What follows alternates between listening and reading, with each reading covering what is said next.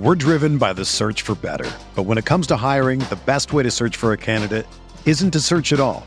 Don't search, match with Indeed. Indeed is your matching and hiring platform with over 350 million global monthly visitors, according to Indeed data, and a matching engine that helps you find quality candidates fast. Ditch the busy work. Use Indeed for scheduling, screening, and messaging so you can connect with candidates faster. Leveraging over 140 million qualifications and preferences every day, Indeed's matching engine is constantly learning from your preferences, so the more you use Indeed, the better it gets. Join more than 3.5 million businesses worldwide that use Indeed to hire great talent fast. And listeners of this show will get a $75 sponsored job credit to get your jobs more visibility at Indeed.com/Blue Wire. Just go to Indeed.com/Blue Wire right now and support our show by saying that you heard about Indeed on this podcast. That's Indeed.com/Blue Wire. Terms and conditions apply. Need to hire? You need Indeed.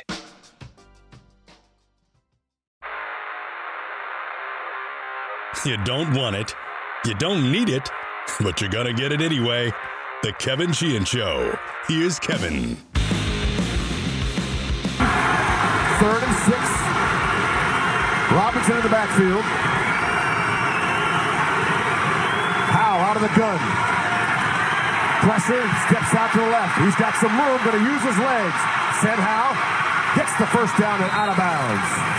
That was the third play from scrimmage the other night in the preseason opening win over Cleveland. A 3rd and 6 scramble to move the chains by quarterback Sam Howell. I think it was his most impressive play of the night, and I will explain why I think that coming up here in a moment. One guest on the show today, Al Galdi, is going to be on with us. Haven't had Galdi on in a while. We'll get his thoughts on the game Friday night and maybe get to a little bit of Nats talk as well, as the Nats completed the series sweep of the Oakland A's yesterday, rallying for 6 runs in the bottom of the 9th.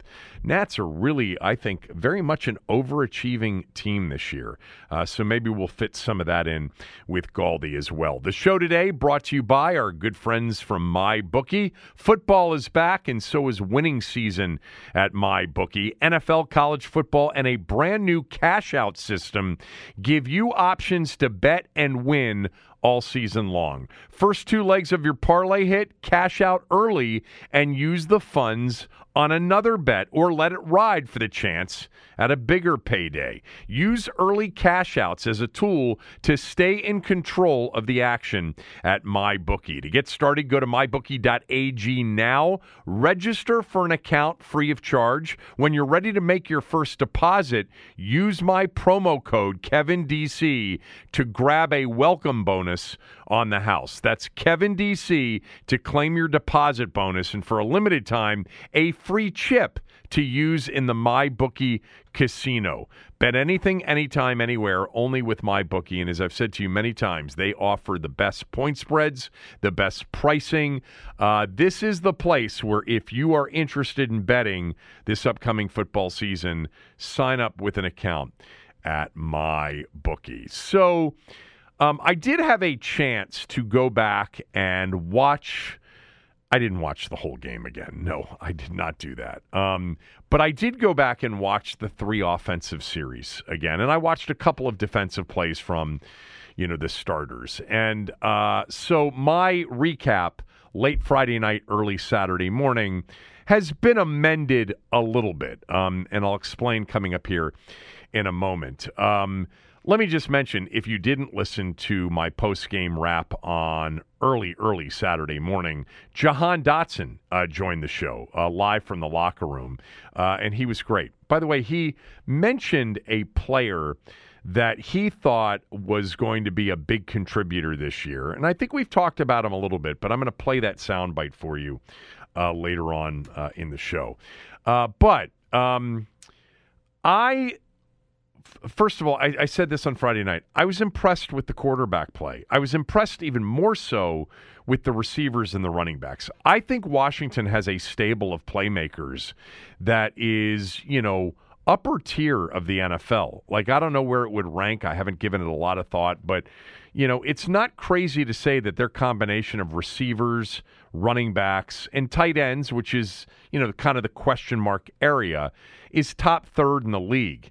I mean, the duo of McLaurin and Dotson alone is a top third of the league, wide receiver 1 and wide receiver 2, and I don't even know which one you would designate as 1 versus 2. I am a big fan of Jahan Dotson. Most of you know that. I think Jahan Dotson has a chance to lead this team in receptions and yards and touchdowns this year. And this time next year, we're talking about really a dynamic duo that the league knows about. I like their running backs. I'm clearly in the minority on this. I liked it with B-Rob, Brian Robinson Jr., and I'm a big Antonio Gibson fan. And by the way, I thought Gibson had a run the other night, which was a physical run. I don't think he gets enough credit for being pretty effective between the tackles. I'm not going to say that he's better than Robinson Jr., and I may say at some point he's not even better than Rodriguez, Chris Rodriguez, their 6th-round pick from Kentucky, but he's fine in that role. He's better in space, but we've seen him be a pounded out between the tackle back and be pretty effective.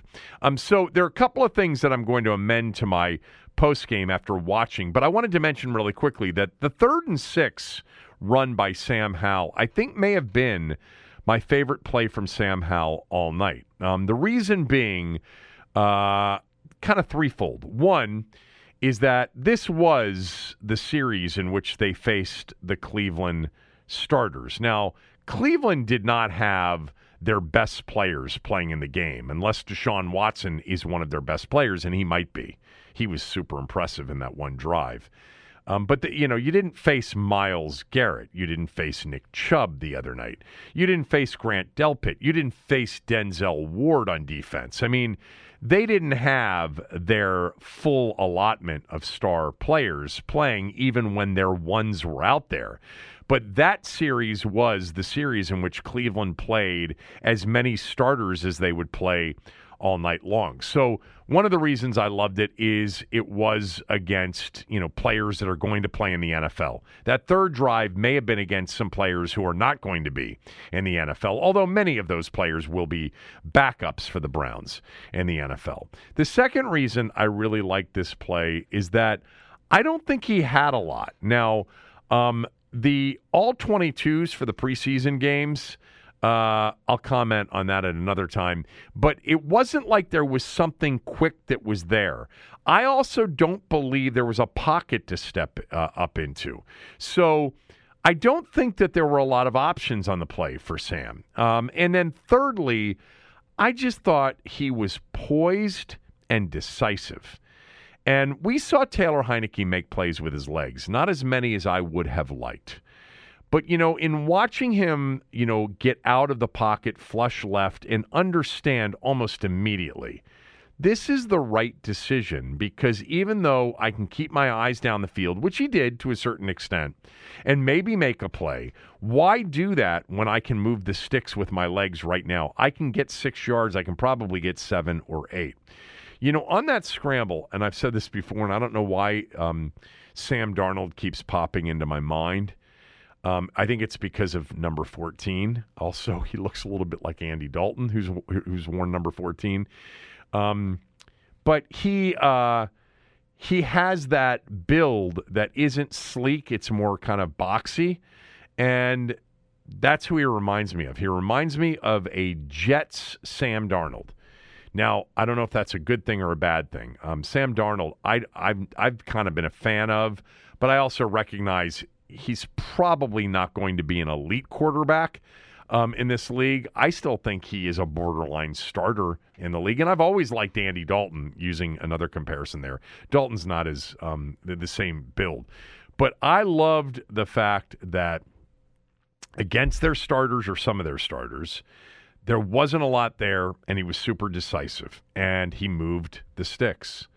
I liked the touchdown pass to Jahan Dotson. I loved the 4th and 3 conversion to Cole Turner, but that came against backup players, and in some cases players that may not even be in the league a month from now. I liked how in a true drop-back situation, 3rd and 6, and let's hope they don't have a lot of drop-back situations. I'm not sounding the alarm bell yet on the offensive line, after a preseason game. I'm not doing that, but I have a feeling that too many third and longs are not going to be healthy for this team. They're not healthy for any team.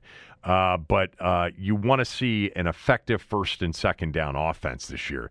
Your third downs you'd like to see in the 3rd and 1 to 3rd and 4 range, which keeps run as an option and makes a defense, puts the defense in a bit of conflict. Pure drop back. What you saw with that play is you saw a guy that made it look easy. And he's going to need to do that, I think, a lot this year. And I thought that was encouraging. All right, so let me just amend a couple of things from my post game the other night where, the things that I liked were the receivers and running backs, Sam Howell, Jacoby Brissett. I really thought Brissett looked Brissett's a big dude.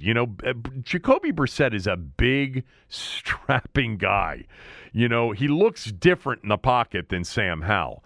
I think that Jacoby Brissett is an outstanding NFL backup.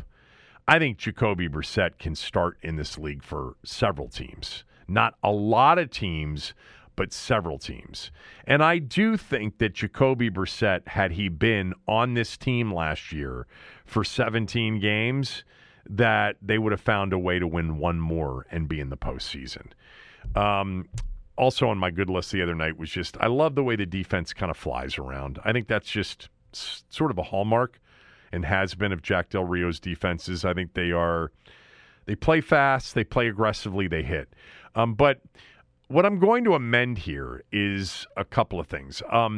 The O-line pass protection, it was primarily Wiley's 2 holds, and Wiley in particular. I actually thought Sam Cosmi and the interior held up. Now, Nick Gates on a screen, the screen that was 3rd and forever or 2nd and forever, the 2nd and forever, which created a -2, which created 3rd and 30. And then Antonio Gibson, I think, caught a pass and picked up some yardage. Gates was a little bit, he struggled to get out there a little bit. It's going to be interesting that position in particular, Gates' position. I know they want a true veteran center on this team, which is why they went out and signed Gates. And they like versatility, obviously, with their offensive line as well. But, the guy that actually played okay last year in place of Chase Rouillet was Tyler Larson. And, he's back and healthy. But I don't know. I think Gates is definitely going to be the starting center. I just thought that the line overall maybe wasn't as bad as I had described it in watching it. I loved the run that started off that final drive. It was the last play of the first quarter. There was some good quickness, good athleticism. And I didn't think Chris Paul played that poorly. And I kind of ripped the entire offensive line. I think it was more Wiley more than anything else. That was a bit of an issue. Now, I did count the dropbacks, and I said 7 to 8 dropbacks he was pressured. It was probably more like 6 of the 12 dropbacks. There was legitimate pressure. And, the sack that he took, I actually think was probably more on Sam. I do think he had a receiver, and that's another thing that I want to talk about a little bit. I don't know the answer to this, but maybe we won't know until we start watching regular season games and you hear coaches talk about it. But they left free rushers a couple of times. Something I think the Chiefs never felt uncomfortable doing. They weren't going to go max protect for Patrick Mahomes. Patrick Mahomes' responsibility was always the free rusher. Whether he made a miss and extended a play or whether it was really more about, okay, there is going to be a free rusher, the ball's got to come out right away. If that's on Sam, then that sack was on him for not getting it out. I do think that pass to Gibson out of the backfield that got deflected on a 3rd down that I think would have resulted in a big play, a 1st down for sure, maybe more, and Sam had it deflected by the free rusher off the edge. Sam's height, I wish more than anything else things that we know about. I wish Sam Howell were 6'3" and not closer to 6 feet, which is what he appears to be. But whatever. He's got a big arm. We know he's mobile. Decision-making, understanding the offense, communication, all that stuff will become important. But I think it's going to be interesting to see if that is part of the offense. Patrick Mahomes can account for a free rusher with quick release or with play extension. I mean, we see it happen all the time. I mean, how many plays is there pressure and all of a sudden it turns into a big play because it's Mahomes, because it's Kelsey on the other end, or Tyreek Hill before that. I wonder what I'm not sure what I was watching the other night on those couple of occasions where there was obviously an unblocked rusher. I don't know if it was intentional and that's going to be part of what they do, or they're going to scheme around it when the season begins and they're going to block it up and give him the time that hopefully he can to be in the pocket and deliver a strike to receivers that I think are going to get open. So that was kind of another observation along with the offensive line I didn't think was nearly as bad. That just the idea of how offensively this will work. And I do think first and second down offense and getting the ball out quickly and on time. I mean, they have some really tough covers in Terry, in Jahan, in Curtis, in, I think even a Cole Turner. The Logan Thomas injury bothering me a little bit just because it seems to be nagging and lingering. Somebody on Twitter compared it to the Curtis Samuel injury of his first year here. It was always, we're just resting him. It'll be fine. And then it wasn't fine for the entirety of that season. But, that was kind of one amendment to the initial thoughts on the game Friday night and early Saturday morning. The other one was this. It's specific to the defense, the starting defense. Deshaun Watson, I think, was really good. And, man, I'm a big DTR fan, Dorian Thompson-Robinson. I think that he was drafted too late. We'll see. I think he's going to win that backup job from Josh Dobbs. DTR can flat out play in 2 preseason games. Preseason, understood. Okay, completely understand what's going on here. But he was 9 of 10 the other night for 102 yards. Also rushed, by the way, for double-digit yards. And in that first preseason game, the Hall of Fame game against the Jets, he was 8 for 11 for 82 yards and a touchdown, and rushed for 36 yards in that game. I just liked him whenever I watched him at UCLA. Anyway, I'm getting sidetracked. The starting defense got punched around a little bit, and I'm not concerned because they're not game planning for Cleveland, and I thought Deshaun Watson made a bunch of plays. And the truth is there was an opportunity for a sack from Chase Young, and that was the other observation I didn't make Friday night that I wanted to make. And that is that Chase Young looked explosive. It was only 4 plays. That could have been a sack. It wasn't a sack. By the way, it was against Jedrick Wills, just so everybody understands, because a lot of you tweeted me and said he beat, a first-round pick, a big-time lineman in Wills. I mean, Wills has been a disappointment in Cleveland.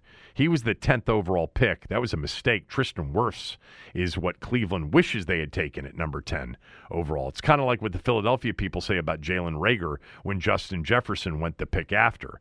Jedrick Wills has been a disappointment as the Cleveland Browns left tackle since they took him in that 2020 draft at number 10 overall. 8 picks, by the way, after Chase Young was picked. But, man, I saw a guy that looked Chase Young-esque, powerful, quick, explosive. And if he's developing more around that pass rush and he's disciplined within the scheme, I know he got a stinger, and, Ron said that everything's fine. I have no reason not to believe him. But Chase Young, man, that is, God, can you imagine how good they could be defensively if he turns into a wrecking defensive end pass rusher? Hope all is well with him. Phil Mathis out early, in that game as well. I mean, Second-round pick, Phil Mathis. He's got to be healthy, but it doesn't sound like there's anything serious. A couple of players got injured at practice today. Sam Cosmi was out. St. Juice was out a little bit, but nothing major doesn't appear. The other observation that I didn't make Friday night that I wanted to add to is this. The communication, remember, between Bieniemy and Sam Howell and the huddle, everything seemed to go well in their first chance. Remember, these preseason games are a chance for Eric Bieniemy to get into a rhythm as a play caller from the sideline as well, and I think that's going to be a big deal. I didn't mention this the other night. No real issues. Now, the play clock got down to 1 or 2 a couple of times, I think, but for the most part, they were on time, and that part of it, worked well.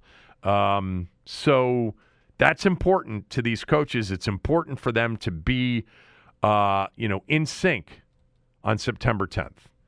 And that's the last thing I would just say for all of you that reached out to me after the game and talked about certain things that you're very concerned about or certain things you're very excited about.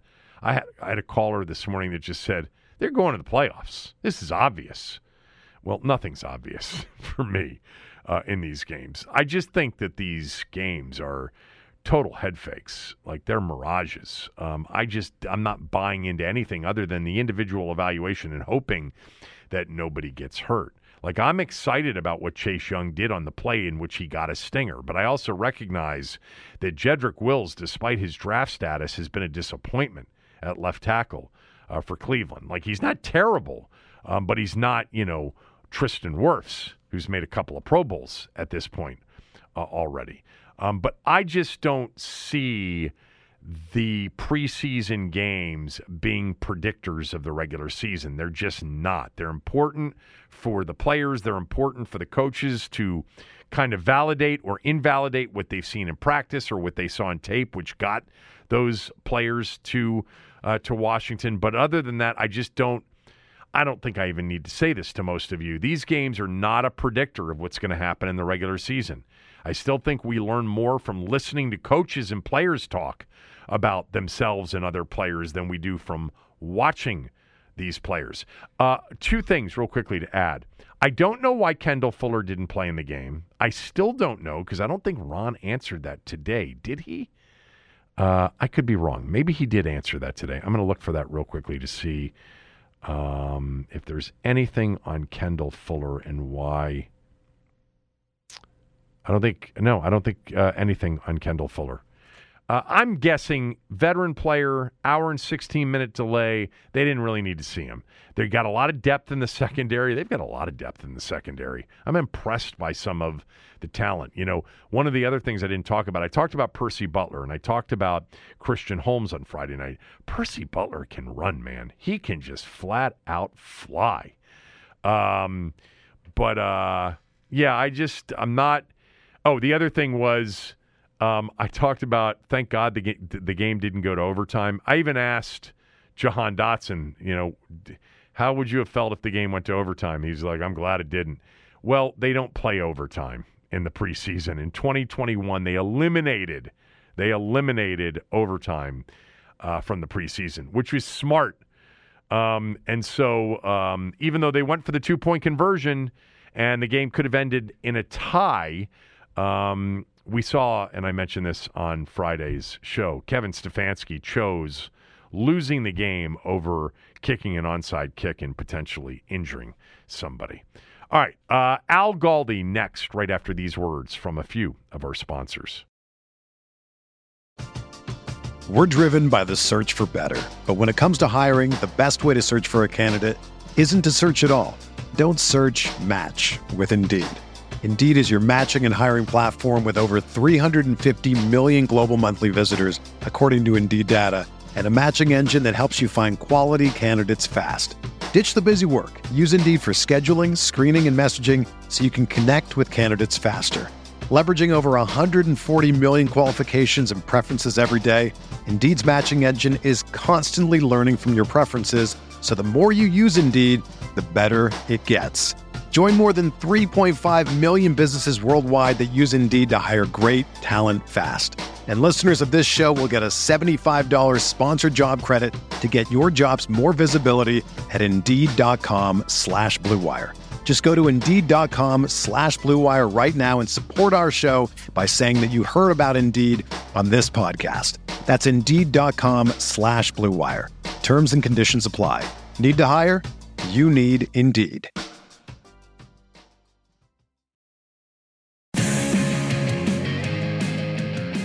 This segment of the show is brought to you by the Circa Million and the Circa Survivor Pool. You're running out of days to enter the two biggest contests in Vegas. The Circa Million, $6 million in guaranteed prizes, $1 million to the winner, 5 games each week against the spread.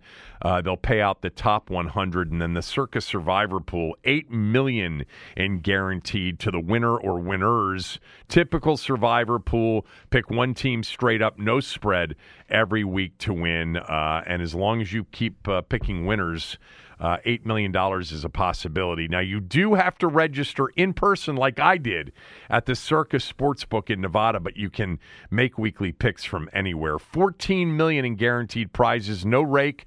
If the entries go above the guarantee, all the extra money goes in to the prize pools. Entries available until September 9th, 2 p.m.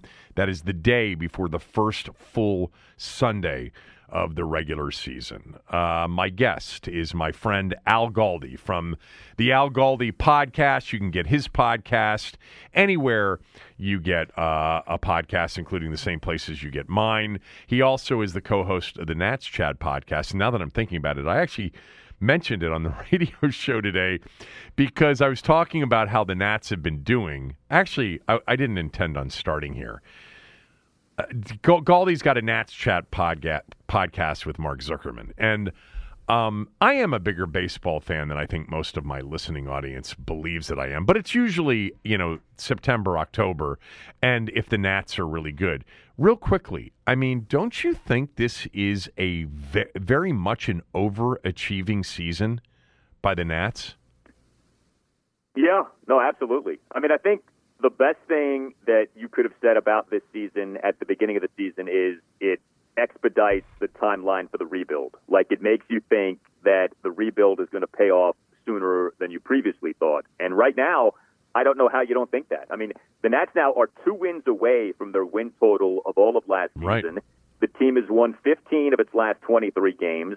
The team has gone from having not swept a series of at least 3 games since June of 2021 to now having authored a 3-game sweep in 3 of the last 4 weekends. And not all of the sweeps have been of, bad teams. Yes, the Oakland A's are horrible, but Cincinnati. The Nats a few weeks ago swept the San Francisco Giants. Yes, swept the 3-game series at Cincinnati. So the Nats are beating some good teams. The farm system is in much better shape. It's a funny deal because there still are, bigger picture questions with this team, like the ownership situation and is the team actually getting back to drafting and developing players well.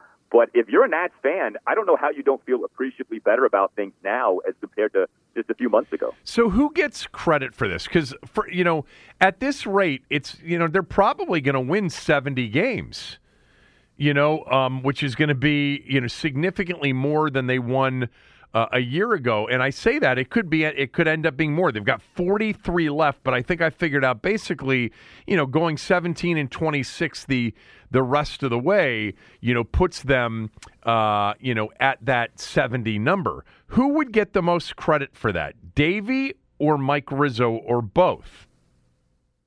Well, I think they both get credit because you are seeing these young players get better and or do well. Like this season, you look at Josiah Gray and Mackenzie Gore. Now, they've kind of faltered a little bit lately, but all things considered, those guys this season have done a lot of things well, and Gray in particular has had a big-time step-forward season. So I think you have to give Davey and his coaching staff at least some of the credit for that.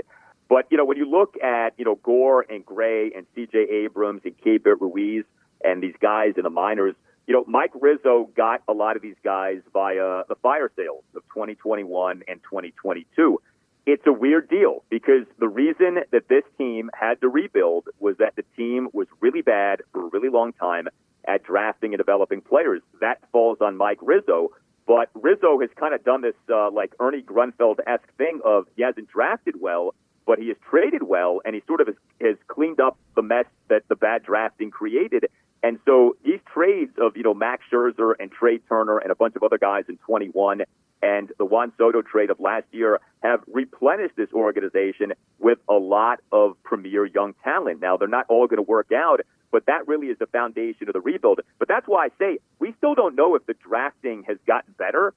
This team is in this position basically because it cashed in a bunch of trade chips like Max Scherzer and Trey Turner and Juan Soto, et cetera. So it's kind of an odd deal in that regard. But I think you definitely have to give Mike credit for, at the very least, at least right now, you say, well, he picked the right prospects to trade for. And that in conjunction with some really high picks in recent years, like this Dylan Cruz pick. I mean, Cruz already is killing it for the low-end Fredericksburg He had a Nationals. two-homer game the other day. I think he was the Carolina, whatever that league is, he was the player of the week. Hit 430 Carolina or something like that. He went. He on Sunday got on base 6 times. He went 5 for 5 with 2 homers and a walk.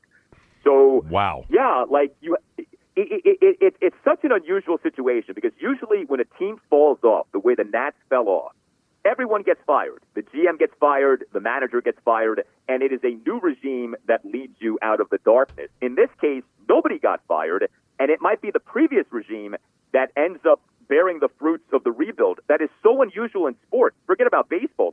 In what other circumstances in sports do you see this, and yet you might have this here, because of this unique dynamic of the team being up for sale and the team having just won a World Series a few years ago and the learners doing things the way that they do things. And so it is a very unusual circumstance.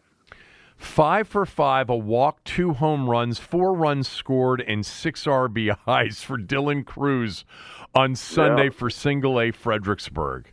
Holy Christ. I mean, well, look, I mean, I've talked to you about this. I've talked to Zuckerman. I had Mike Rizzo actually on the podcast a few weeks ago and asked him about it. I don't know that any franchise could have had worse luck in the last 5 years, or because of the pandemic anyway, than the Nationals had. First World Series, since 1924, and you can't even sell tickets to games. You can't even celebrate it in proper fashion. And so the huge revenue bump that comes with winning a World Series, especially for the first time, they weren't able to take advantage of. And it, in many ways, is the reason that they ended up being in the position they were in, which was having to deal players at trade deadlines, big players, because the learners aren't gonna take a lot of money out of their own pocket to pay for some of these players. But it seems like here's the exit question, if you will. What year do you think they'll be ready to contend? I know that a lot of people, and I think you and Mark have talked about this before, which is, could the Nats be next year's version of this year's Cincinnati Reds? I know they don't have a superstar or a budding superstar like the Reds do, but could they make that big of a jump next year? Yeah, I think they could. And, they could have a superstar at the major league level next year. I think Dylan Cruz could be playing for them at the major league level next season. Right. So, yeah, I think absolutely the Nats next season could be the Reds of this year. I think the Nats next season could be the Orioles of last season, a team that takes a really big step forward in terms of the win total and is in, say, wild card contention deep in the season. So, no doubt. I mean, I think at the end of last season, you felt like the absolute earliest that the Nats could be even decent again was 2025. Now you say to yourself, okay, 2024 might be that season. And, let's see how this season plays out. The Nats might end up with a win total, like you said, in the 70s. I mean, avoiding 100 losses was considered an achievement coming into this season. This team has a shot to avoid 90 losses now, which is remarkable given where things were not that long ago. They're going to absolutely annihilate the season win total, which was 58 and a half. Denton looked it up this morning for me. 58 and a half. It was them and the A's at the bottom. Now, the A's are not going to go over the total, and the Nats are. All right. Well, I did not intend on starting the conversation about baseball. So let's get to what most of the people that are listening to want to hear us talk about, and that is the football team. So give me your 2 or 3 biggest takeaways from Friday night. I thought Sam Howell looked good. I liked what we saw. I think, you attach all the usual caveats of, preseason game, no game planning, small sample size, yada, yada. But I thought what we saw was good. And I would expect within the next week or so an official declaration of him as a starting quarterback. And, away we'll go. But I think the upcoming joint practices with the Ravens and then the actual preseason game with the Ravens are kind of the peak of the preseason. And I think you get through those things, and if Sam does okay or better than okay and isn't injured, then I think we'll get that official stamp on him. I would assume, early to mid next week. So that to me was the biggest thing. I thought Jacoby Brissett played well as well. And, I think I saw what everyone else saw, which was an offensive line that early in the game was really overmatched. And, it's especially worrisome given that Myles Garrett didn't even play in the game. And, the offensive line had all kinds of issues. It wasn't just the 2 Andrew Wiley penalties. You had Charles Leno get blown up on the first offensive play of the game. You had Nick Gates getting blown up on the screen to Brian Robinson for -2 yards. But, again, it's one game. I don't think you, need to go nuts with any of this stuff. But, with the offensive line in particular, I think we all had concerns coming into this season, given what we saw last year, given, the offseason. Yes, the team did a lot with the offensive line in the offseason, but was enough done? Were the right moves made? I think those are 2 legitimate questions. I think those questions remain. And, I had to laugh with the defense because what we saw with the Browns' first offensive drive, I feel like we have seen that so many times the last few years under Jack Del Rio, where the defense, especially early in a game, gives stuff up. There is this tendency for the defense to do that, but at the same time, the defense ends up, bending but not breaking. We've seen that play out a lot. I don't know why that is, but, you had this, ridiculous juxtaposition of the defense getting carved up for so much of that drive, and then those final 2 plays were great. That goal line stand was tremendous. So, you sort of take all that in. I mean, it was a mixed bag, but I did think that there was more good than bad on Friday night. Yeah, I mean, Cleveland carved them up in that game on New Year's Day. 3 straight touchdown drives to start the second half was, totaling 170 yards or whatever it was. It's funny because, we watch these games and we are very focused on the individual matchups of the team we are talking about, which in this case is Washington. And yet, for me, my notes at the end of the first quarter were, wow, Deshaun Watson in that first drive. If he plays like Deshaun Watson, Cleveland and Washington are similar in the same way to me the Jets in Washington were similar last year. It's like they actually have good rosters. They have good defensive players. They have good skill position players. Quarterback was the problem, although really for Cleveland last year, even with Brissett, it wasn't the issue. Their defense was inconsistent. But Cleveland with good quarterback play or outstanding quarterback play, man, the AFC, I mean, the quarterbacks in the AFC, Al, the teams that have a chance with elite quarterbacks to really make a run, Cleveland's actually one of those teams if Deshaun Watson is the Deshaun Watson at his height that we saw in Houston. And I thought he looked really comfortable the other night.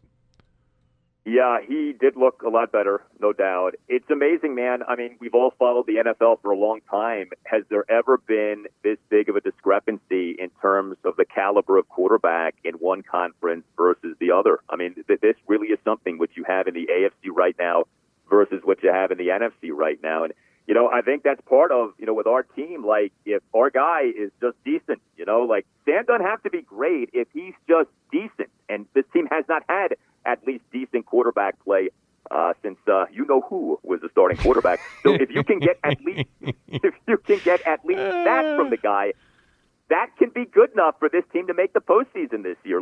You're not competing with the Herberts and the Mahomeses and the Allens in the NFC. It's a time unlike any that I can remember in the NFC in terms of what you have at quarterback right now.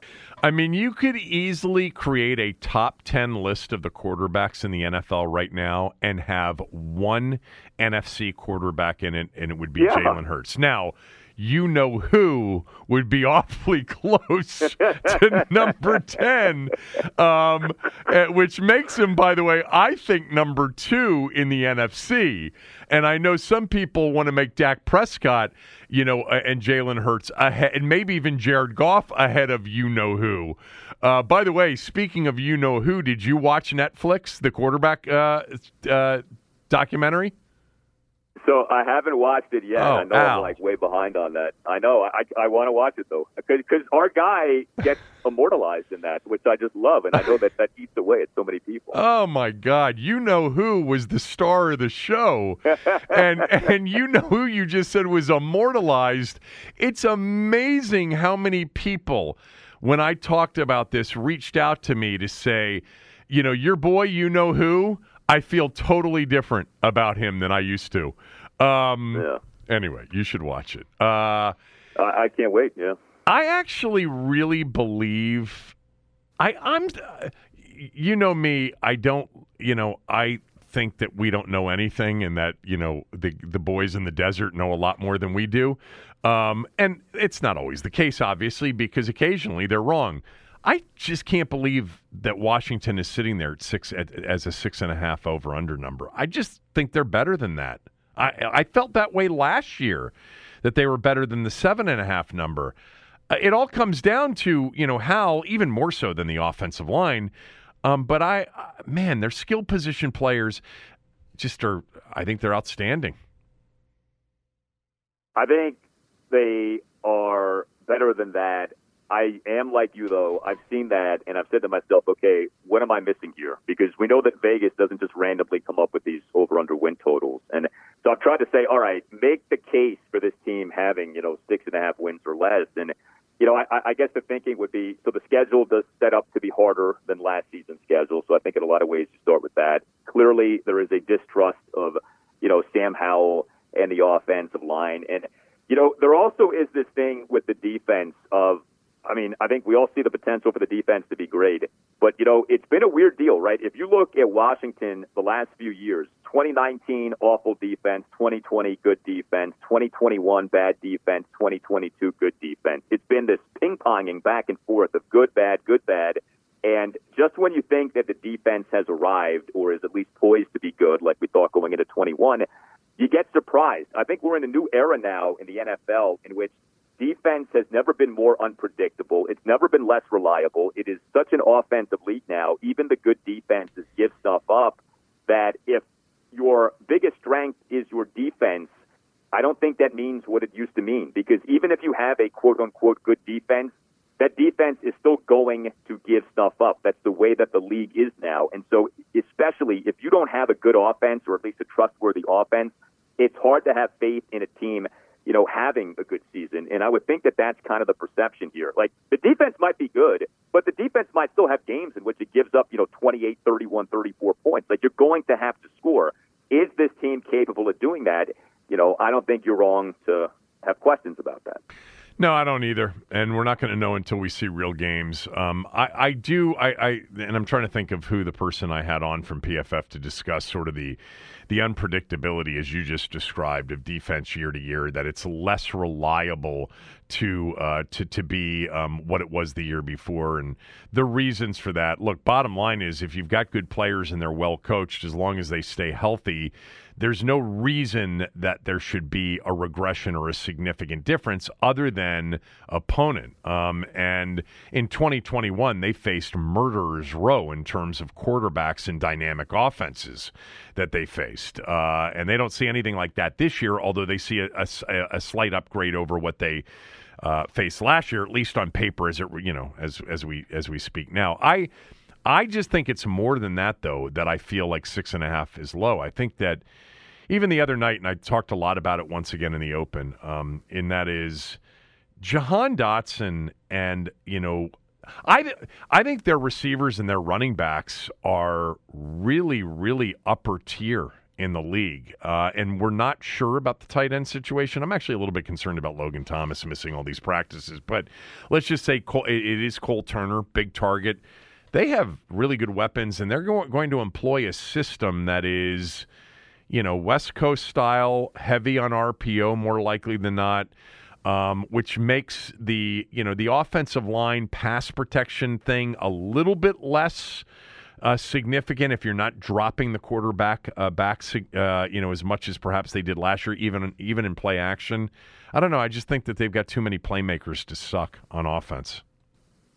Yeah, I think the receivers certainly are good. I think the running backs could be good. I mean, if you look at a lot of the advanced stuff, the running backs did not grade out well last year, but the run blocking left some things to be desired. So right. I think with better run blocking, the running backs can look better. And also, we have to remember, Brian Robinson Jr. was coming off having been shot multiple times last year, and he himself admitted a few weeks ago he never felt right last season. So I think it's fair to say, hey, how about we see what this guy looks like when he hasn't just been shot, So, that's something to keep in mind. I'm also excited about this. I think Sam Howell this season has the chance to have the most productive rushing season for a Washington quarterback since Robert in 2012.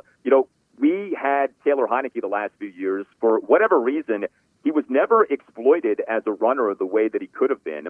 Alex Smith, of course, had a reputation for running, but, we got him. He was older, and then, of course, he had the horrendous injury. So you think about, when's the last time the team had a real, true run threat that the team was, willing to exploit in terms of the quarterback position? I think you could have that with Sam Howell. He's got not necessarily blazing speed, but I think he's a smart runner. I think he can be evasive. I think we've seen that in the limited time that we've watched him play. He's sturdy. He can take a hit. If, you watched him in his final season at Carolina, he had one of actually the more productive rushing seasons that a Power 5 conference quarterback has had over the last, 10 to 15 years. So, I think that that's something that really could be a benefit to the team this coming season, and I think it could be a real weapon for them this coming season. I do too. I went back a couple of weeks ago and I watched the Dallas game again. I mean, I watched every single offensive snap, and I was actually because I had various people on the show talking about Sam Howell, including Phil Longo, the offensive coordinator at North Carolina for a few years, and he didn't see Sam as necessarily a dual threat quarterback, which is kind of the way I thought about him. He saw him as a guy that can certainly extend plays and use his legs and to really hurt defenses, but not necessarily in a Jalen Hurts role or, a Justin Fields role or, from 2012, an RG3 or, a Russell Wilson from those years. And I was surprised at that. But when I went back and looked at it, he's not an elite runner. He is an effective runner. I think that's what you said, and I totally agree with that. He's also a physical runner, which you don't necessarily want at the NFL level. Now, I like the way he got out of bounds, and we saw a couple of plays last year where he slid. He knows how to slide. He's an all-around athlete. But he's not Lamar Jackson. He's not Justin Fields. He's not Jalen Hurts. He's not that level. With that said, I still think, like you do, they've got to use him in the run game because we know how using the quarterback in the run game affects the rest of the run game, and also how it affects sort of pass rush and pass protection. So we'll see. Where are you on Eric Bieniemy right now? I know we've had a conversation about this before, but with the comments last week from Ron, which, I called incredibly unnecessary and a major sort of unforced error on his part, what's your gut after one preseason game, after some of the reaction to that on Bieniemy? Well, I'm excited about what Bieniemy can do. I think, like we were talking about with the Nationals earlier, this is such a unique situation because, you have this mutual using going on where, Ron is using Eric to save Ron's job as head coach. Eric is using Ron in this predicament to get himself a head coaching job. So, if this goes the way that we want it to go, Eric won't be here next season, or at least he won't be in the same position here next season. So, that's always kind of an odd dynamic to begin with. I thought what happened last week, I'm with you, I think most people think this, why Ron had to put that out there, I think is a little strange. I think it's worth keeping this in mind. He got asked about it, so I think it's worth wondering the people who asked him about it. I think Nikki asked him about it. She probably had gotten some intel on it. So, you do wonder, well, who gave her that intel? Who's feeding this to the media that players had concerns about Bieniemy? Did that come from the players? Did that come from the enemy? Did that come from Ron? But I think that's worth keeping in mind. Like, Ron wasn't asked that out of the blue. There's a reason that he was asked that. So I think that's something to wonder about. I disagree with you on that front. He wasn't asked that. But let me just say this. He was not asked whether or not players came to him to express concern or No, but he got asked about the adjustment. He got asked about it in a way that opened that door. I think it was a follow-up to the earlier question, which, by the way, he gave pretty much a benign answer, if not a positive answer. I thought about immediately, did she have some information about this? I think I disagree with you. I don't think she had any thought, and I think Ron offered it up free of charge. He offered up the fact that players came to him. The question was whether or not players have struggled to adapt to an Eric Bieniemy style, not whether or not players had come to Ron to express frustration. Right, but I don't know that it had to be that she knew that they had come to him, although she may have known that. But when you ask, have they struggled with that, I don't think that came out of the blue. And I don't think she said. Yeah, go ahead. Sorry. Well, Keim has brought this up too, that players have had some issues with this, and so I think this may have been lurking with some people. I could be wrong, but that was the sense I got from that exchange, and also what has been out there. So, but whatever the case, Ron did not have to reveal what he revealed, and he does have this thing of kind of talking too much, and he can't help himself. So, but the other thing is this. So I've seen the conspiracy theory of Ron put that out there to make Eric Bieniemy look bad. Like, I know that that's a theory. I don't necessarily buy that, but I know that people have said that.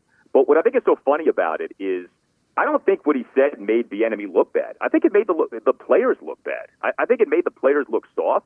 I think the overwhelming reaction, especially from fans, was anti-player on that. Like, here's a team with an offense that hasn't been good in years, and these guys are complaining about a coach who's working them too hard and is too demanding and is too wanting of attention to detail. So, I think it made the players look bad. And and that was kind of what stuck with me. I thought Bieniemy handled himself exceptionally well in his presser later that day. That was kind of the funny thing, too. He had a previously scheduled post-practice press conference that morning, hadn't spoken to reporters officially all of training camp. And then the day ends up becoming this referendum on his coaching style. Like, the day should have been about, hey, how's Sam Howell doing? How's the offensive line doing? And instead, he had to answer questions for 10-plus minutes about his coaching style. I'm sure he wasn't thrilled about that, but I thought that he handled the questions well. So, look, you can move on from this. I'm glad that he coaches the way that he coaches. It guarantees nothing for the offense this coming season. Like, we don't know if it's going to be good or not. But I think that, if I would have said to you at the end of last season with the way that things went down with Scott Turner, you're going to go from Scott Turner to Eric Bieniemy running this team's offense, I think most people would have signed up for that. I know I would have. Yeah, and I'm not going to sit here and beat the dead horse I've beaten for a while. I just didn't feel that way after I watched what, kind of he went through, which was 0 teams being interested in him other than Washington. It's funny, I was listening to the NFL Network on radio on my drive back to Jersey, and I was listening to this interview with Todd Bowles, and I didn't realize that basically they've hired a new offensive coordinator. He interviewed 6 to 7 people, Todd Bowles did, before deciding on, I'm blanking on his name now, the guy they hired, and did not interview Eric Bieniemy. I don't want to make a big deal. I've talked about this so much. Look, if you had told me this time last year or in the middle of the season, Eric Bieniemy is going to be your offensive coordinator next year, yeah. And by the way, I don't have a problem with the move that they made. It's just like other moves that this organization has made in recent years. It's on my mind that they were the only team interested. That's all. That's just a fact. That's fair. That's fair. He's 0 for 16 on head coaching jobs. Dave Canales. Dave Canales is the guy that Bowles hired to replace, I guess, Leftwich, right? And he, was talking about how he literally interviewed 6 to 7 people, and he's ripping off names, and they were all so impressive. Why didn't he interview Eric Bieniemy? Todd Bowles. But anyway, whatever. Ron created a mess. I I think there's been a lot that's been on Ron's mind. I think Jason Wright's been on Ron's mind. I think Jason Wright doing that interview with Jason Reed probably was not something that Ron or a lot of people were thrilled at. You know, him building up Eric Bieniemy into being almost head coach worthy right now. There's a lot, it's like with all the great news and in all of the great news, so trumps all of the other stuff that happened last week. So we talk about a trade we would have made a year ago. Hey, you're going to have Ron step all over himself in a presser. There's going to be some issues between Ron and the team president, and who knows, maybe even Ron and the offensive coordinator that he just hired. But Dan's going to be gone. Yes, we will take that every day of the week and twice on Sunday. Terry McLaurin or Jahan Dotson? Who leads the team this year in receptions and who leads the team this year in yards, assuming they both play the same amount of games? I would guess Terry leads in receptions and yards. I know you didn't ask this, but I would say Jahan leads in touchdowns. But I do think that it is a conversation of, like, let's say a year from now, 2 years from now, who do you view as the best receiver on the team? And it's not a shot at Terry, but, it does feel like this team really has something special in Jahan Dotson. And, to go back to, back in the day, Art Monk, Gary Clark, like, I think the perception from the outside is Art Monk was the number one. But for those who were around for those years, you could argue that Gary Clark was a superior receiver. Like, I don't think you're wrong to say either one. They were different receivers, but, like, you had two really great receivers in those two guys. And, I think you could have that with Terry and Jahan. They're different than Gary and Art were, but I think you get the idea. I think it's awesome what they have. I mean, Jahan Dotson, just as like a pure route runner, already seems to be at like this supreme advanced level. We know that he can run. We know that he has good hands.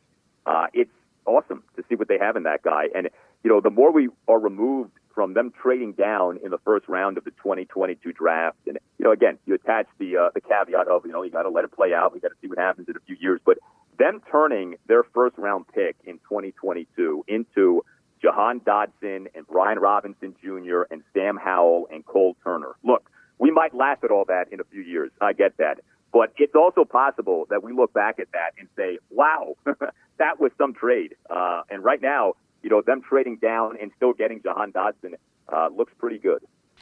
Yeah, and at the same time, Olave was pretty damn good in New Orleans last year without, much quarterback play either. Like, he was an outstanding player, and it looks like he's going to be a big-time player for the Saints as well. That's the player that the Saints traded up to take. But sure, if it ends up being four really good players, one of which at wide receiver is equal to, if not better, and you got three other guys, including, it'll come down to the starting quarterback for sure.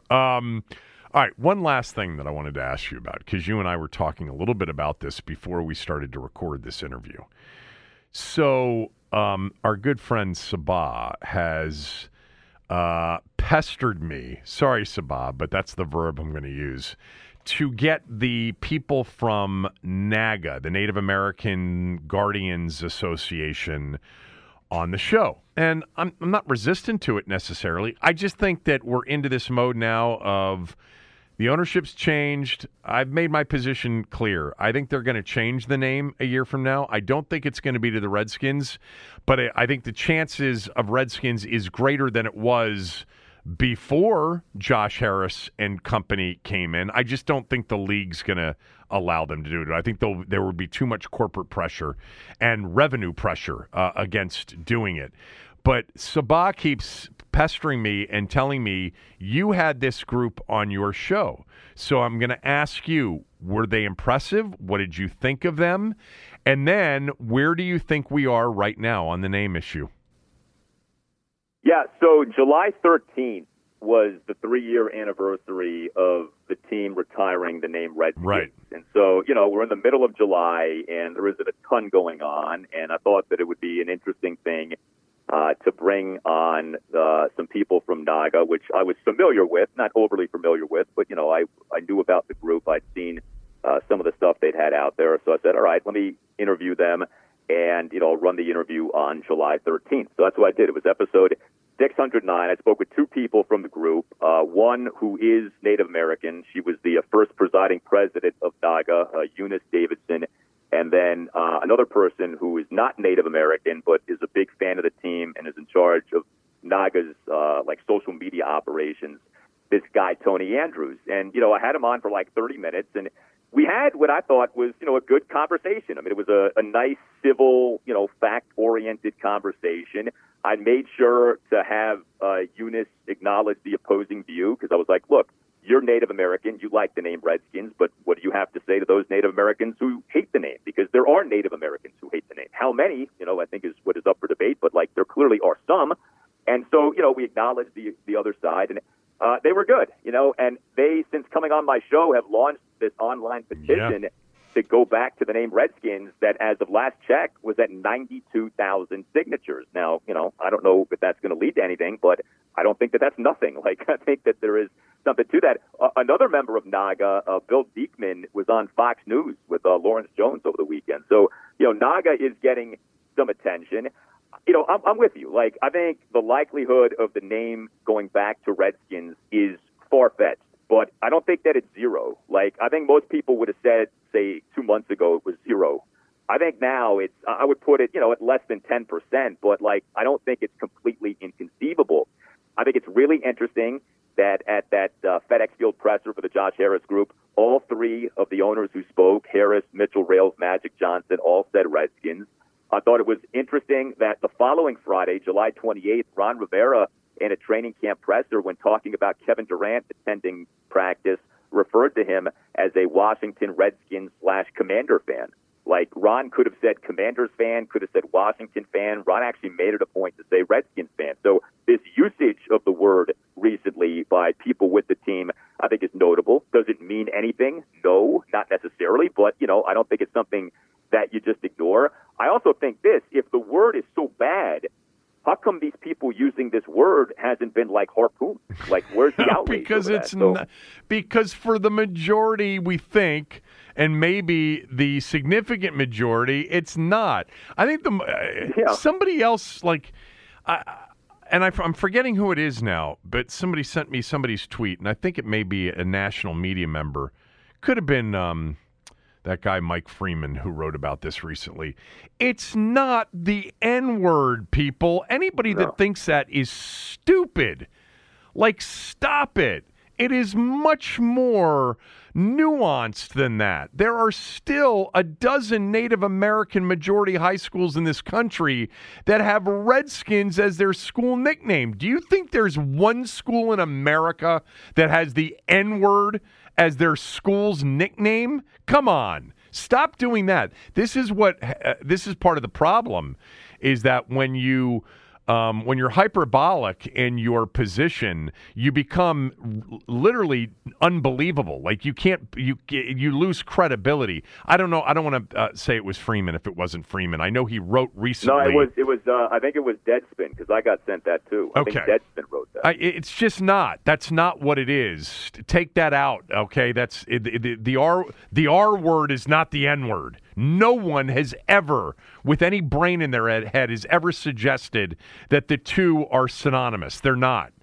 One is highly debatable, and the other one isn't. Now, the problem, of course, as you and I both know, because we've had these conversations together for years, is that there is a mic drop moment for those that, hate the name and have always wanted it changed. And it is defined in some dictionaries as either insensitive or as a slur.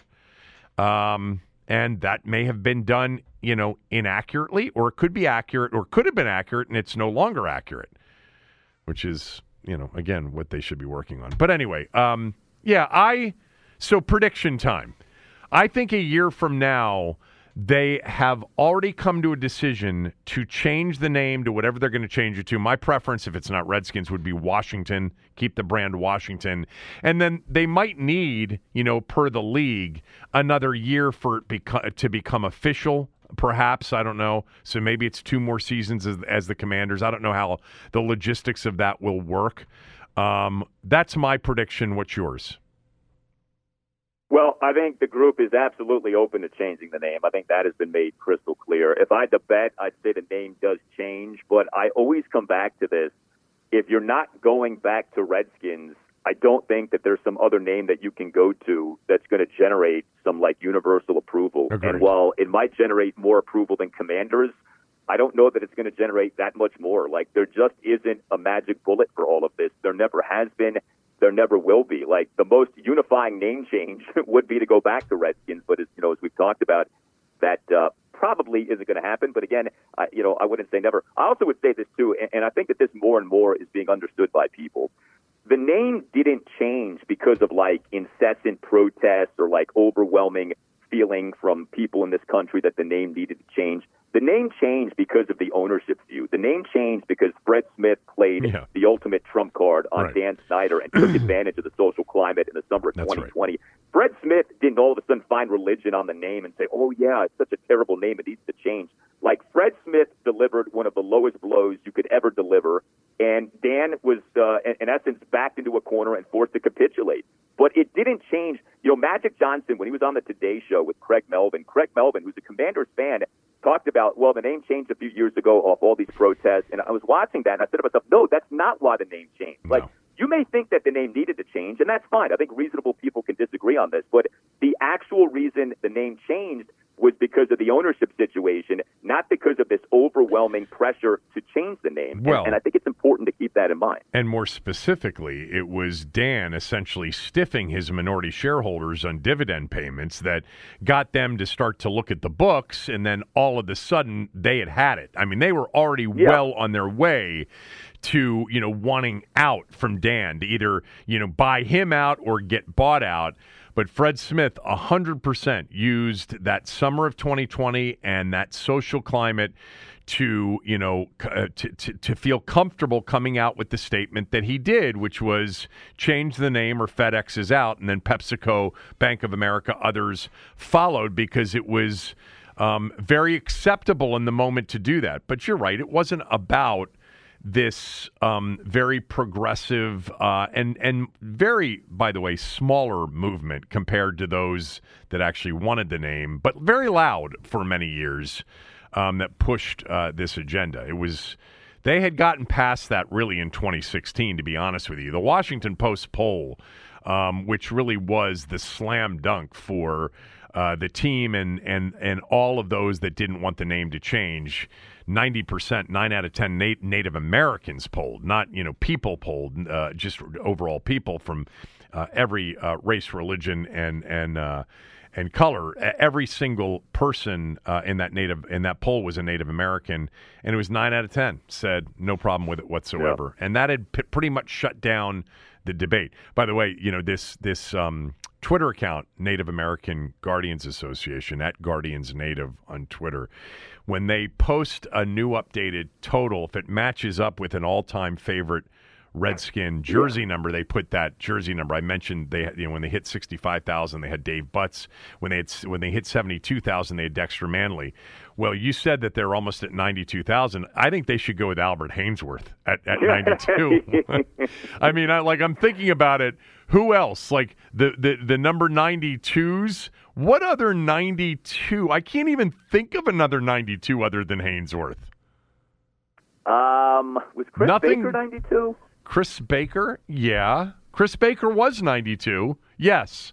But so maybe you go with Big Swag. Oh, you can't go with Chris Baker.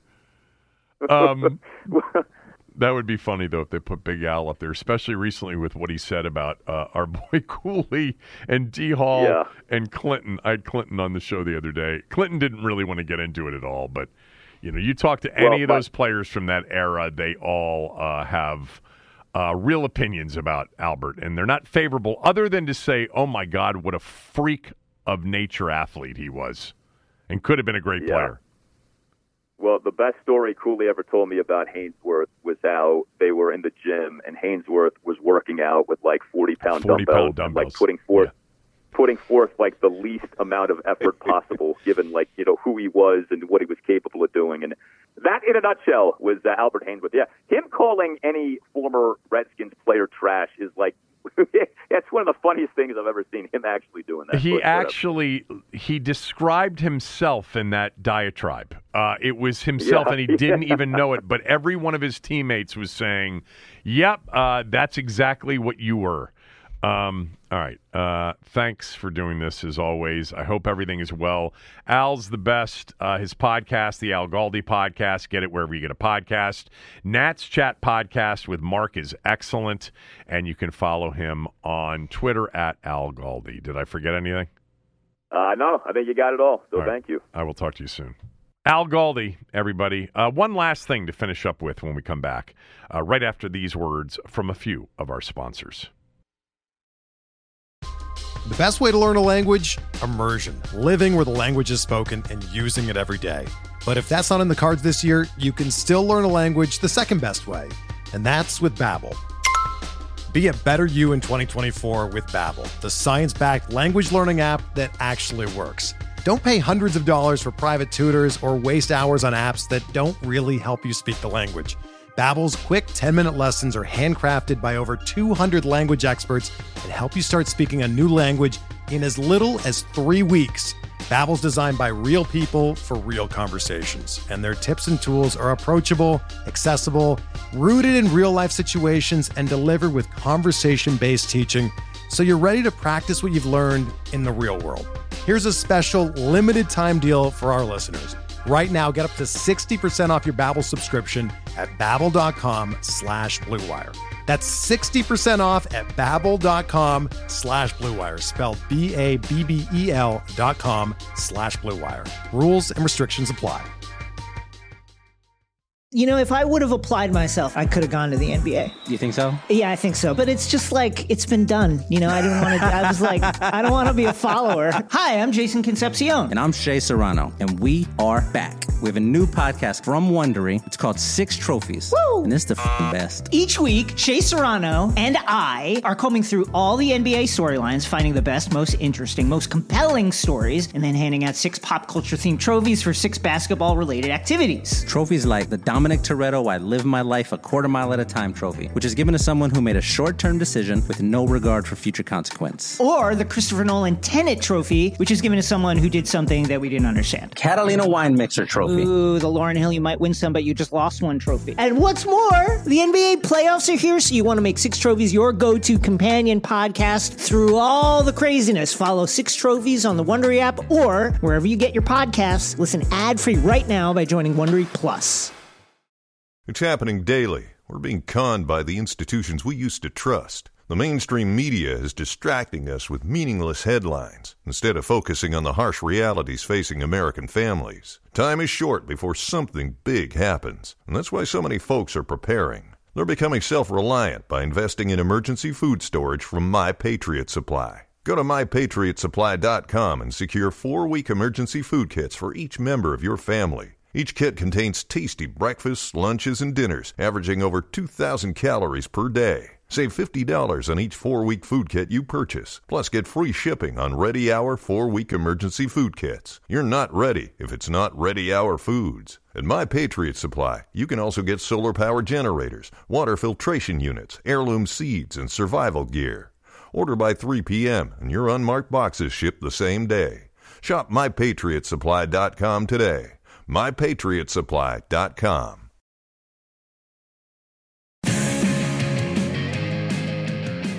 This last segment of the show brought to you by our good friends at Shelley's Back Room, 1331 F Street Northwest. Go to Shelley's if you're looking for the best cigar bar in town. But go to Shelley's, too, if you're looking for something really good on a lunch or a dinner menu. They've got really good food. And I've mentioned this before, but if, you know, the real smoky cigar bar bothers you, don't worry about it. That's not what Shelley's is. They've got great ventilation in that place, and it's a really nice spot in a nice part of town to walk in. And if you're by yourself, you're going to see somebody there. You're going to have conversations with people if you want it. There's always an interesting group in there, a very eclectic group at Shelley's. Sometimes Tom as well in addition to those that are truly eclectic. But it's a great spot for a cigar, for a glass of wine, for a good cocktail, for a good beer. They've got a great beer menu. Go to Shelley's Back Room, 1331 F Street Northwest. So, Jahan Dotson, I asked him the other night about, give me a player that you guys are excited about that maybe we're not thinking about that you think is going to make a significant contribution this year. Here's what he said. I think number 2, De'Ami Brown. I think he's going to have a big contribution to our team. He's a great piece for our room, a guy who can really stretch the field and get the ball down the field. And he has that great connection from college with Sam. I feel like he's going to have a big year. De'Ami Brown, not a surprise that Jahan Dotson would mention him. I think when Sam Howell got the QB1 label slapped on him, I think we all kind of connected the dots and said this should be a good thing for De'Ami Brown. They were teammates at North Carolina. But an interesting thing about De'Ami Brown, this was a Scott Turner push. Scott Turner loved a few receivers in 2021, and they were going to draft a receiver in that, either on night 1 or night 2. Now, night 1, they went with Jamin Davis instead of Elijah Moore or Kadarius Toney. I don't know where Toney was. I know that Scott Turner loved Elijah Moore, who you saw the other night with Cleveland. It did not work out for him with the Jets. He was picked early in the second round of that 2021 draft, so early on night 2. I remember before night 2 throwing out De'Ami Brown and Elijah Moore's names because I knew that Scott Turner liked both of them. Now, I didn't know if Scott Turner would get his way. They picked, remember, Sam Cosmi in the second round, and then they picked Benjamin St-Juste with the first of 2 third-round picks, and then they picked De'Ami Brown. Scott Turner was super excited about De'Ami Brown. He really thought that De'Ami Brown not only was a great speed guy, but had size and was really good as a contested catch guy. And he really liked De'Ami Brown and thought, with Fitzpatrick, if Ryan Fitzpatrick was the receiver, this is a guy that Fitzpatrick's going to give a lot of chances to. And maybe if Fitzpatrick had been the quarterback in 2021, it would have been better for De'Ami Brown. De'Ami Brown, in his 2 seasons, has 17 catches and 2 touchdowns. And both of those touchdowns, I think, were in the same game against Tennessee with Carson Wentz last year. But De'Ami Brown is also an example of, and this is, I want to make sure that I give Ron Rivera and the current group there a lot of credit for some of the players that are on this roster. I mean, the drafting of Cameron Curl in 2020, the drafting of Antonio Gibson in 2020, the selection of Derek Forrest in 2021, John Bates, maybe De'Ami Brown, Benjamin St-Juste, Sam Cosmi. Like, they've done a pretty good job, but the best players on this roster, unless Jahan Dotson develops into one right away, which I think is coming, were picked by the previous regime. Jay Gruden, Kyle Smith, to a much lesser degree, Bruce Allen. I don't know. John Allen was somebody that Bruce Allen, I think, fell in love with. I think they all fell in love with Daron Payne. But now, if De'Ami Brown turns into something, he's also kind of not a previous regime, but a previous employee. He really pushed for him. I don't know what De'Ami Brown's going to be here in Washington. I do think their receiver situation's interesting. It's Terry, Jahan, and Curtis as your top 3. I think De'Ami clearly is 4. But, it's possible that in a lot of their 3 wide receiver sets, or even their 3-by-1s, you'll have Brown, Dotson, and McLaurin, with Dotson working kind of the slot, with either size in the form of a tight end like Cole Turner or Logan Thomas, or maybe even somebody like Antonio Gibson. But who comes after De'Ami Brown? Pringle had a catch the other night. Kemp had a catch that was actually challenged and overturned. Dax Milne's interesting. Dax Milne, Ben Standig says, is having a great camp. But, Kaz Allen may be the guy that they really want to be the returner that may make him expendable. Somebody suggested to me today on radio, why don't they trade a receiver or a DB for an offensive lineman? They do have some depth at wide receiver and in the secondary. They really do. I guess it's possible that they could add, an offensive lineman if somebody's got, a surplus of offensive linemen. Anyway, Couple of pieces of news, by the way. Dalvin Cook signs a 1-year deal with the New York Jets. All right, that according to Adam Schefter, a deal worth up to $8.6 million. Zeke Elliott signs a 1-year deal, according to Schefter, with the New England Patriots. $3 million base salary, up to $6 million if you count the incentives in that deal. And then the Cowboys did get Zach Martin's contract finally figured out. So the all-pro guard has a deal that's going to pay him $18 million plus for each of the next 2 years, fully guaranteed. I think he was scheduled to make $14 million this year, something like that. Hell of a player there. So Dallas is not going to get Zeke Elliott back, but they are going to have Zach Martin as part of that offensive line. By the way, the AP College Football Top 25 rankings are out. The AP, Maryland didn't even get a vote. I'm surprised at that. They got 10 votes in the coaches poll, which came out last week. But Georgia, Michigan, Ohio State, Bama, LSU are your top 5. It's going to be an interesting college football season. And the last college football season, as we've known college football, with the leagues looking completely different. And then, of course, the playoff season, the playoff expansion starting in the 2024 season. All right, that's it for the day. Back tomorrow.